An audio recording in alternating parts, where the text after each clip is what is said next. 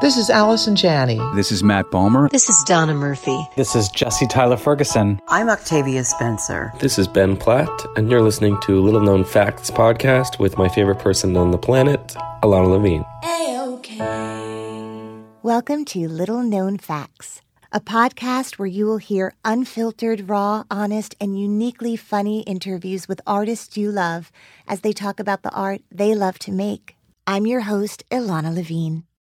You know, some people enjoy composing their own music, chord by chord, and others are happiest when they come across that one perfect song. Work is not a lot different than that. Whether you prefer building your own workflow or using a pre-made template, with Monday.com, you and the team can work in a way that's comfortable for everyone. Tap the banner to go to Monday.com and build your own amazing workflow, or find an awesome template. No judgment. Hey, I heard you needed inspiration. He's Ilana and friends with some revelations. Little known fact of the day. Every little thing's gonna be A-OK.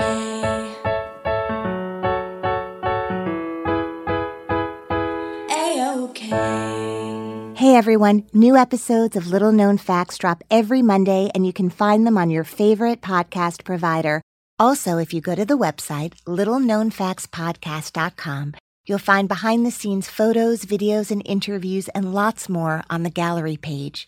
And if you are loving these intimate, candid conversations with all the artists who come on the show, please head over to the contributions page.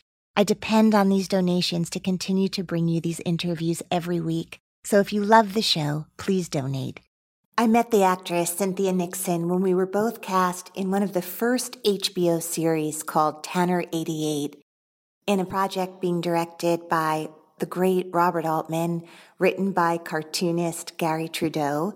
We became fast friends, not just because I adored her as a human being and could not believe how talented she was, but also because she took me under her wing in a way that exposed me to the kind of generosity and kindness that could be found on a set, and in some ways has never been matched quite the same way since. Cynthia had been acting since she was a young person. I hadn't started until post-college, so this was all very new to me. And the way she conducted herself, not just with her professionalism, but by being kind and generous and inquisitive about every person we met along the way. It is not lost on me that that was a series where a candidate was running for president, and Cynthia played the candidate's daughter, and she was often confused for a real candidate's daughter because of the way she could speak in this spontaneous fashion about every single topic, every political subject that came up already at the young age of 19 or 20, which she was at the time. Cynthia is an extraordinary actress with more awards than most. But the fact that she is now throwing her hat in the ring to become governor of New York, the state that she loves almost as much as she loves her own children, is really something I am in awe of. And watching her negotiate all that it takes to throw your hat in the ring of politics, the way she is doing it with dignity and grace and passion and honesty, and her willingness to give up what most would consider one of the most extraordinary careers of the theater, film, and television possible, makes it all the more inspiring. Anyway, I bring you a conversation with Cynthia Nixon, my friend, my inspiration. Enjoy. A-OK.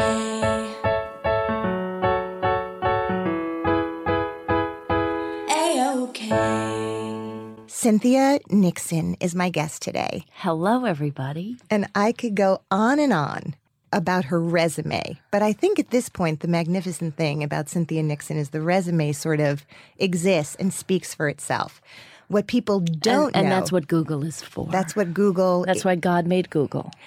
God made Google. We're going to talk about religion in a little while. Okay. But I want to talk about yesterday. Yes.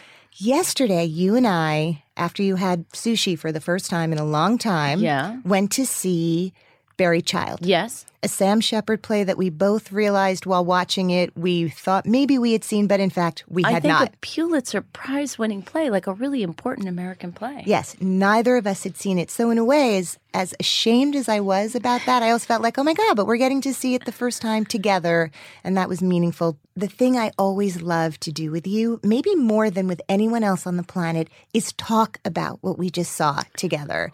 I feel like people don't do that anymore. They go and we're so quickly on to the next, and I feel like it's part of your religion. It is part of my religion, and the thing about it is, I feel like this is a segue into an important part of me, right?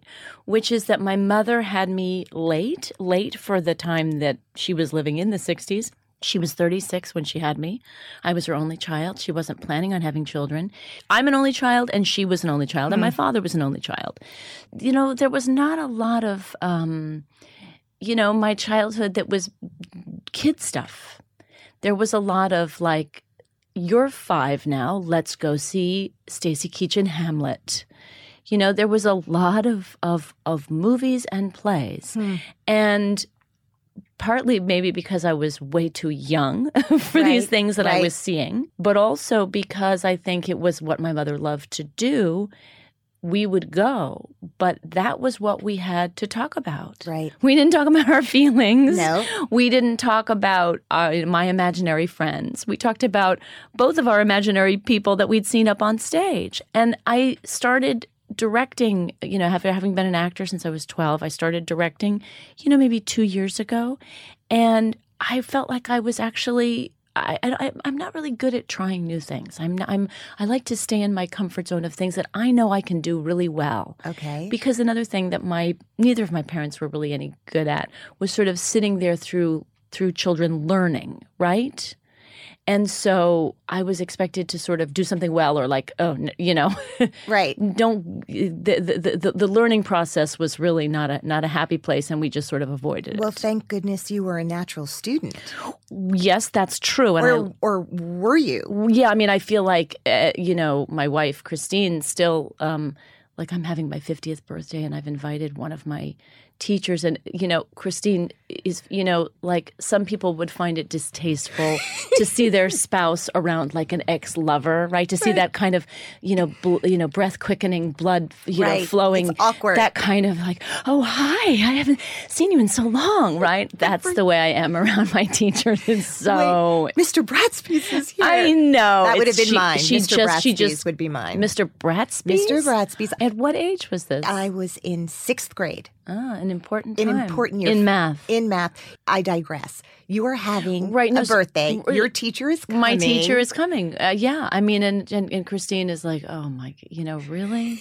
Really? And it's not so much that she, doesn't see the appropriateness of, I'm turning 50 on my 50th birthday of having all these people there who are important in my life. But she just doesn't want to see me around this person who shall not be named. Well, we won't name him, but she will not be named, but I, who will have the great fortune of being at that soiree, will carefully watch. You'll scope her out, right? Well, also just to see, like, Cynthia's acting really weird. She's not being herself. Why is she talking like that? Why is she sweating? Dabbing her forehead like that. Do you have big feelings or thoughts about turning 50? Is it something that really you care about? Are you a big birthday celebrator in general? I feel like before my wife came into my life, I was raised in a fairly puritanical way, I guess, like very not sexually at all puritanically, but in terms of frugality, right, and working hard, right, and that I think the way I was raised was, you would never spend more money on anything than you absolutely have to, right. I feel like in the narrative of your particular journey as an actress, your mother loomed so large in that history. A, because she had been an actress. B, because she seems to have been quite a natural director. Well, this is what I was sort of making my way to say before, which was that when I started directing, pretty recently and pretty late in my life, I felt like I just had such an aptitude for it, and it felt so natural to me. And I realized that in some ways I'm not really like you meet people and they just seem like a born performer. And I have certain aspects that are like that, but many aspects not.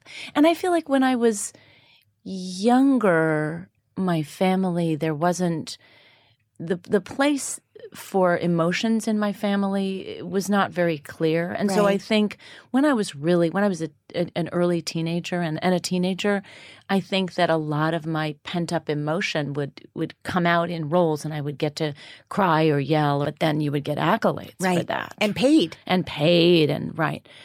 don't know. I think that in some ways, the most important part of my personality is I'm a planner, right?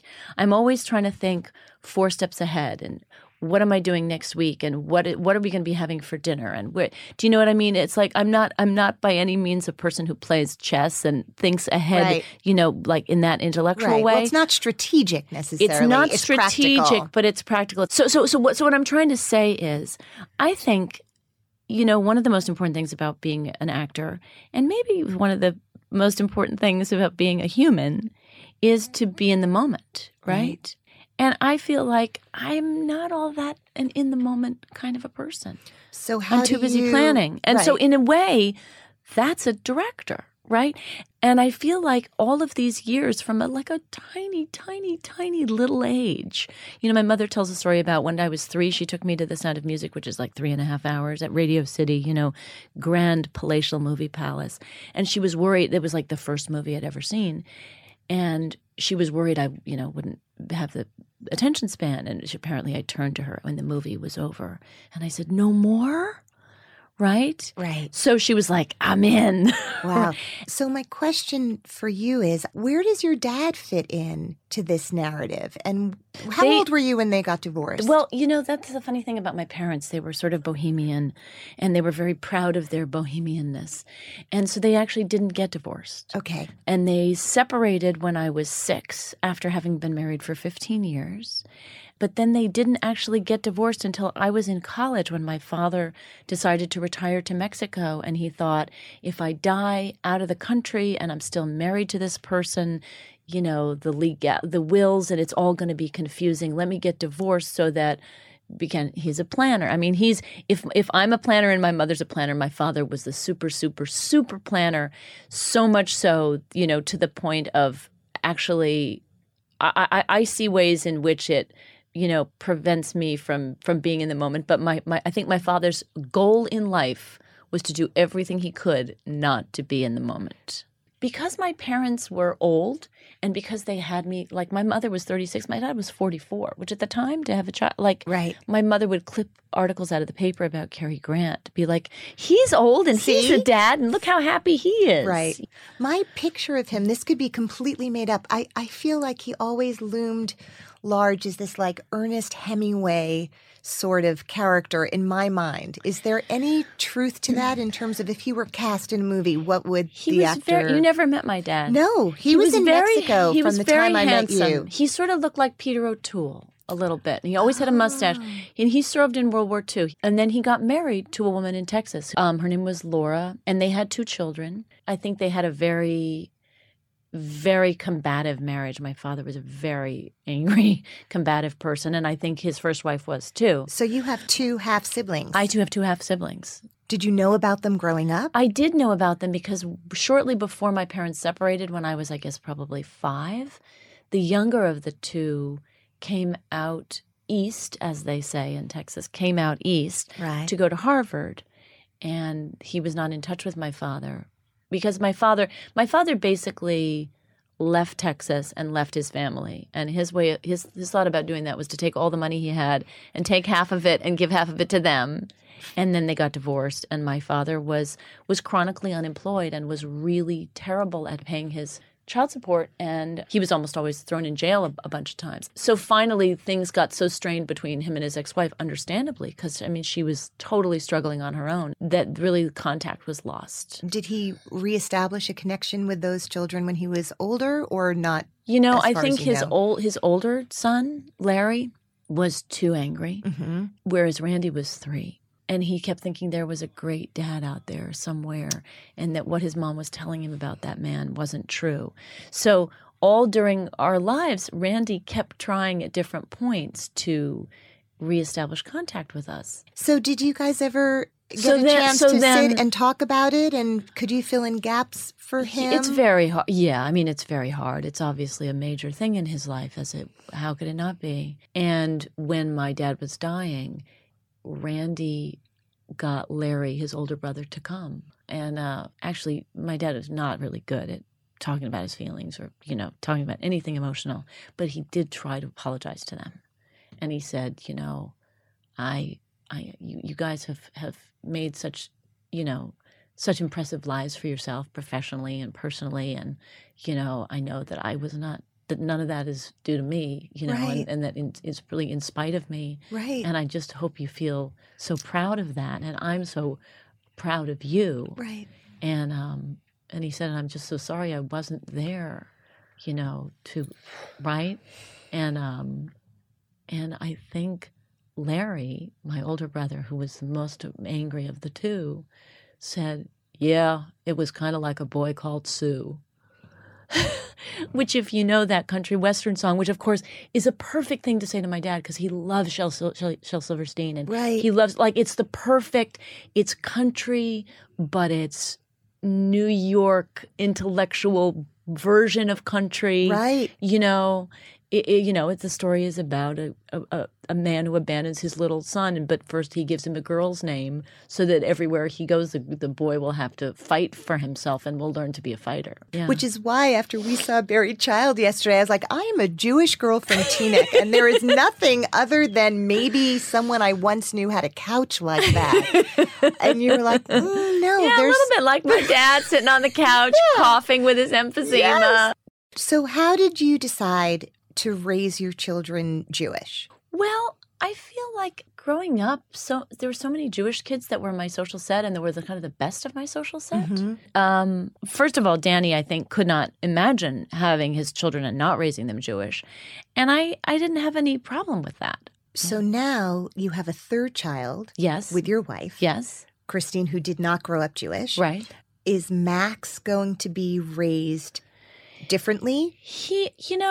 I think so. So we have our last child, Max, with a male couple, right, with two gay men, one of whom is the donor and one of whom is the partner of the donor, and we don't really distinguish.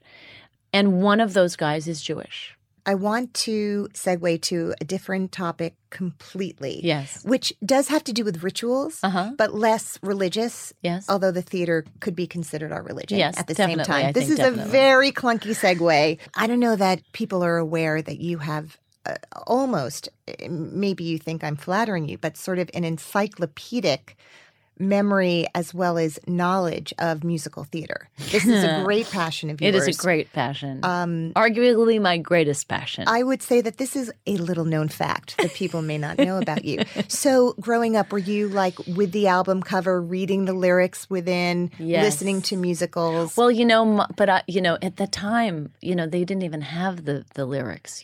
That's a kind of a later Sondheim thing because I'm there with the album of like right. promises, I can promises. picture a chorus line when I think of my own.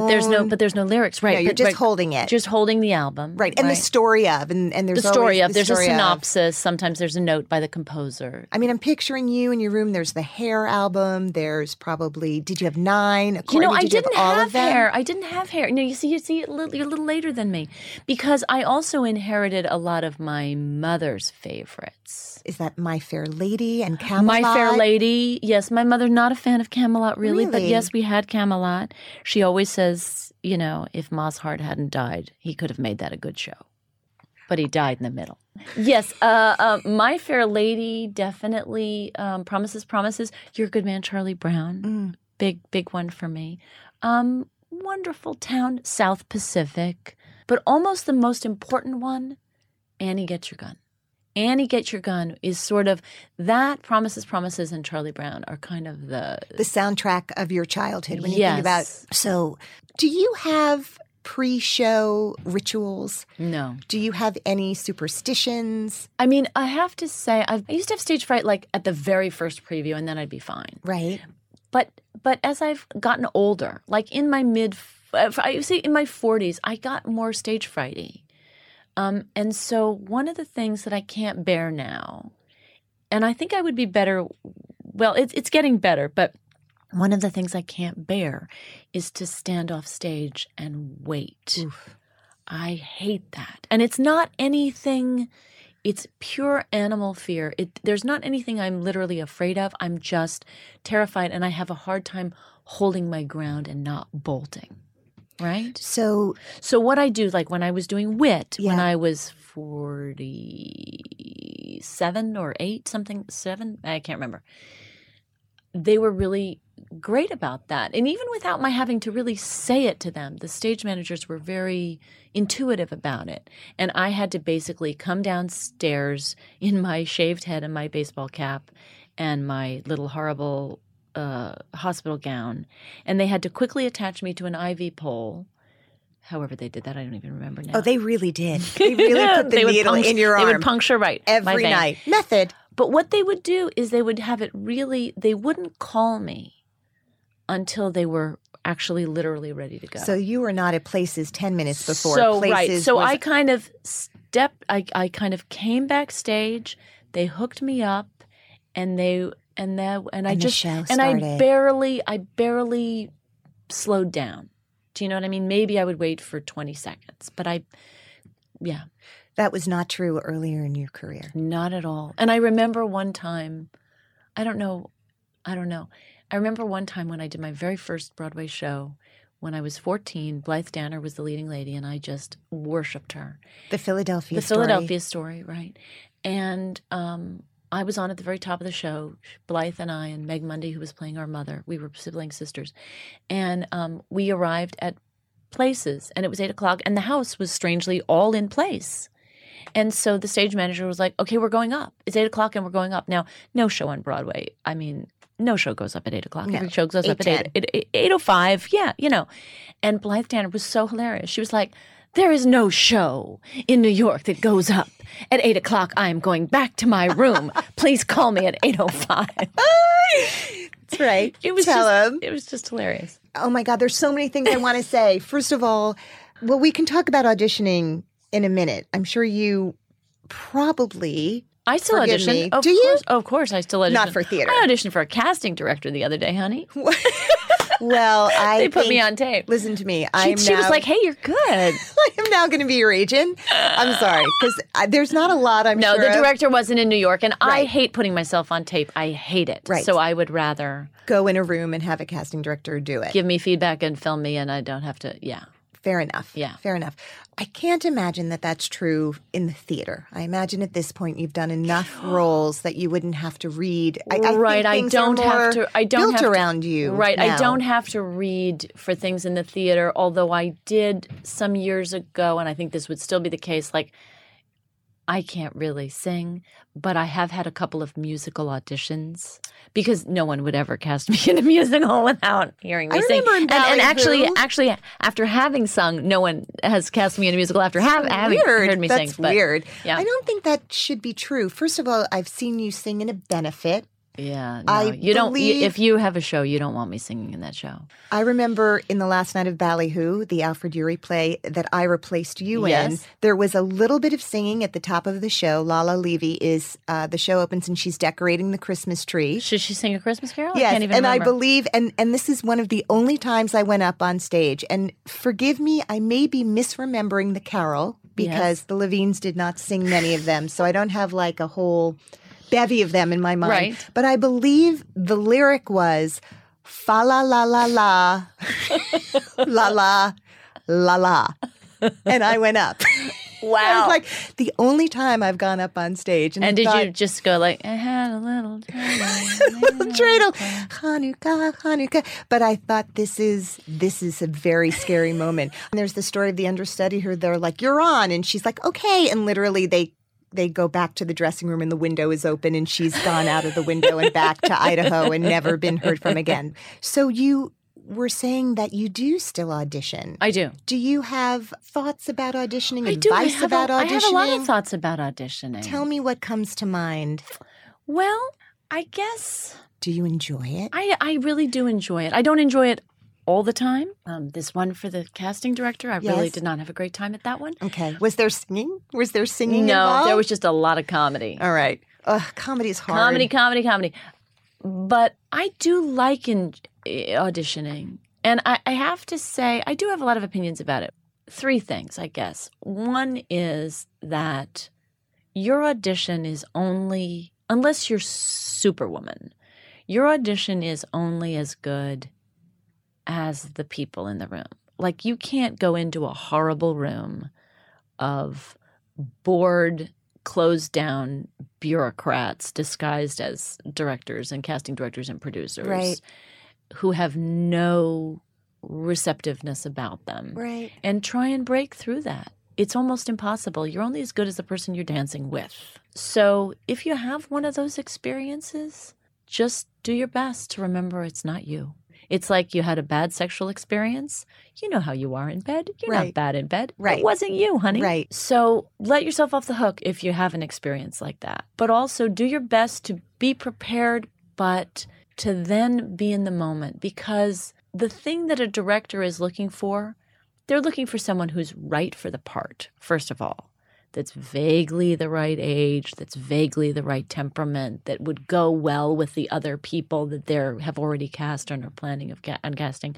But also they're looking at someone who can respond to direction. So it's like if you walk in there and you all alone do your A-, and then they give you direction and you do the exact same A-, you probably won't do as well as someone who goes in there with a B- and then takes an adjustment and then goes up to an A-, because you think like, I can have an effect on this person and this person will hear me. Right. And the other thing I want to say is the hard thing about an audition is we care so much and we feel like, particularly if, we don't have a lot of them, which most of us, we don't have a lot of them. And the older we get, if we're Right. women, we get less and less Right. of them. So we feel like we have to make it count. Right.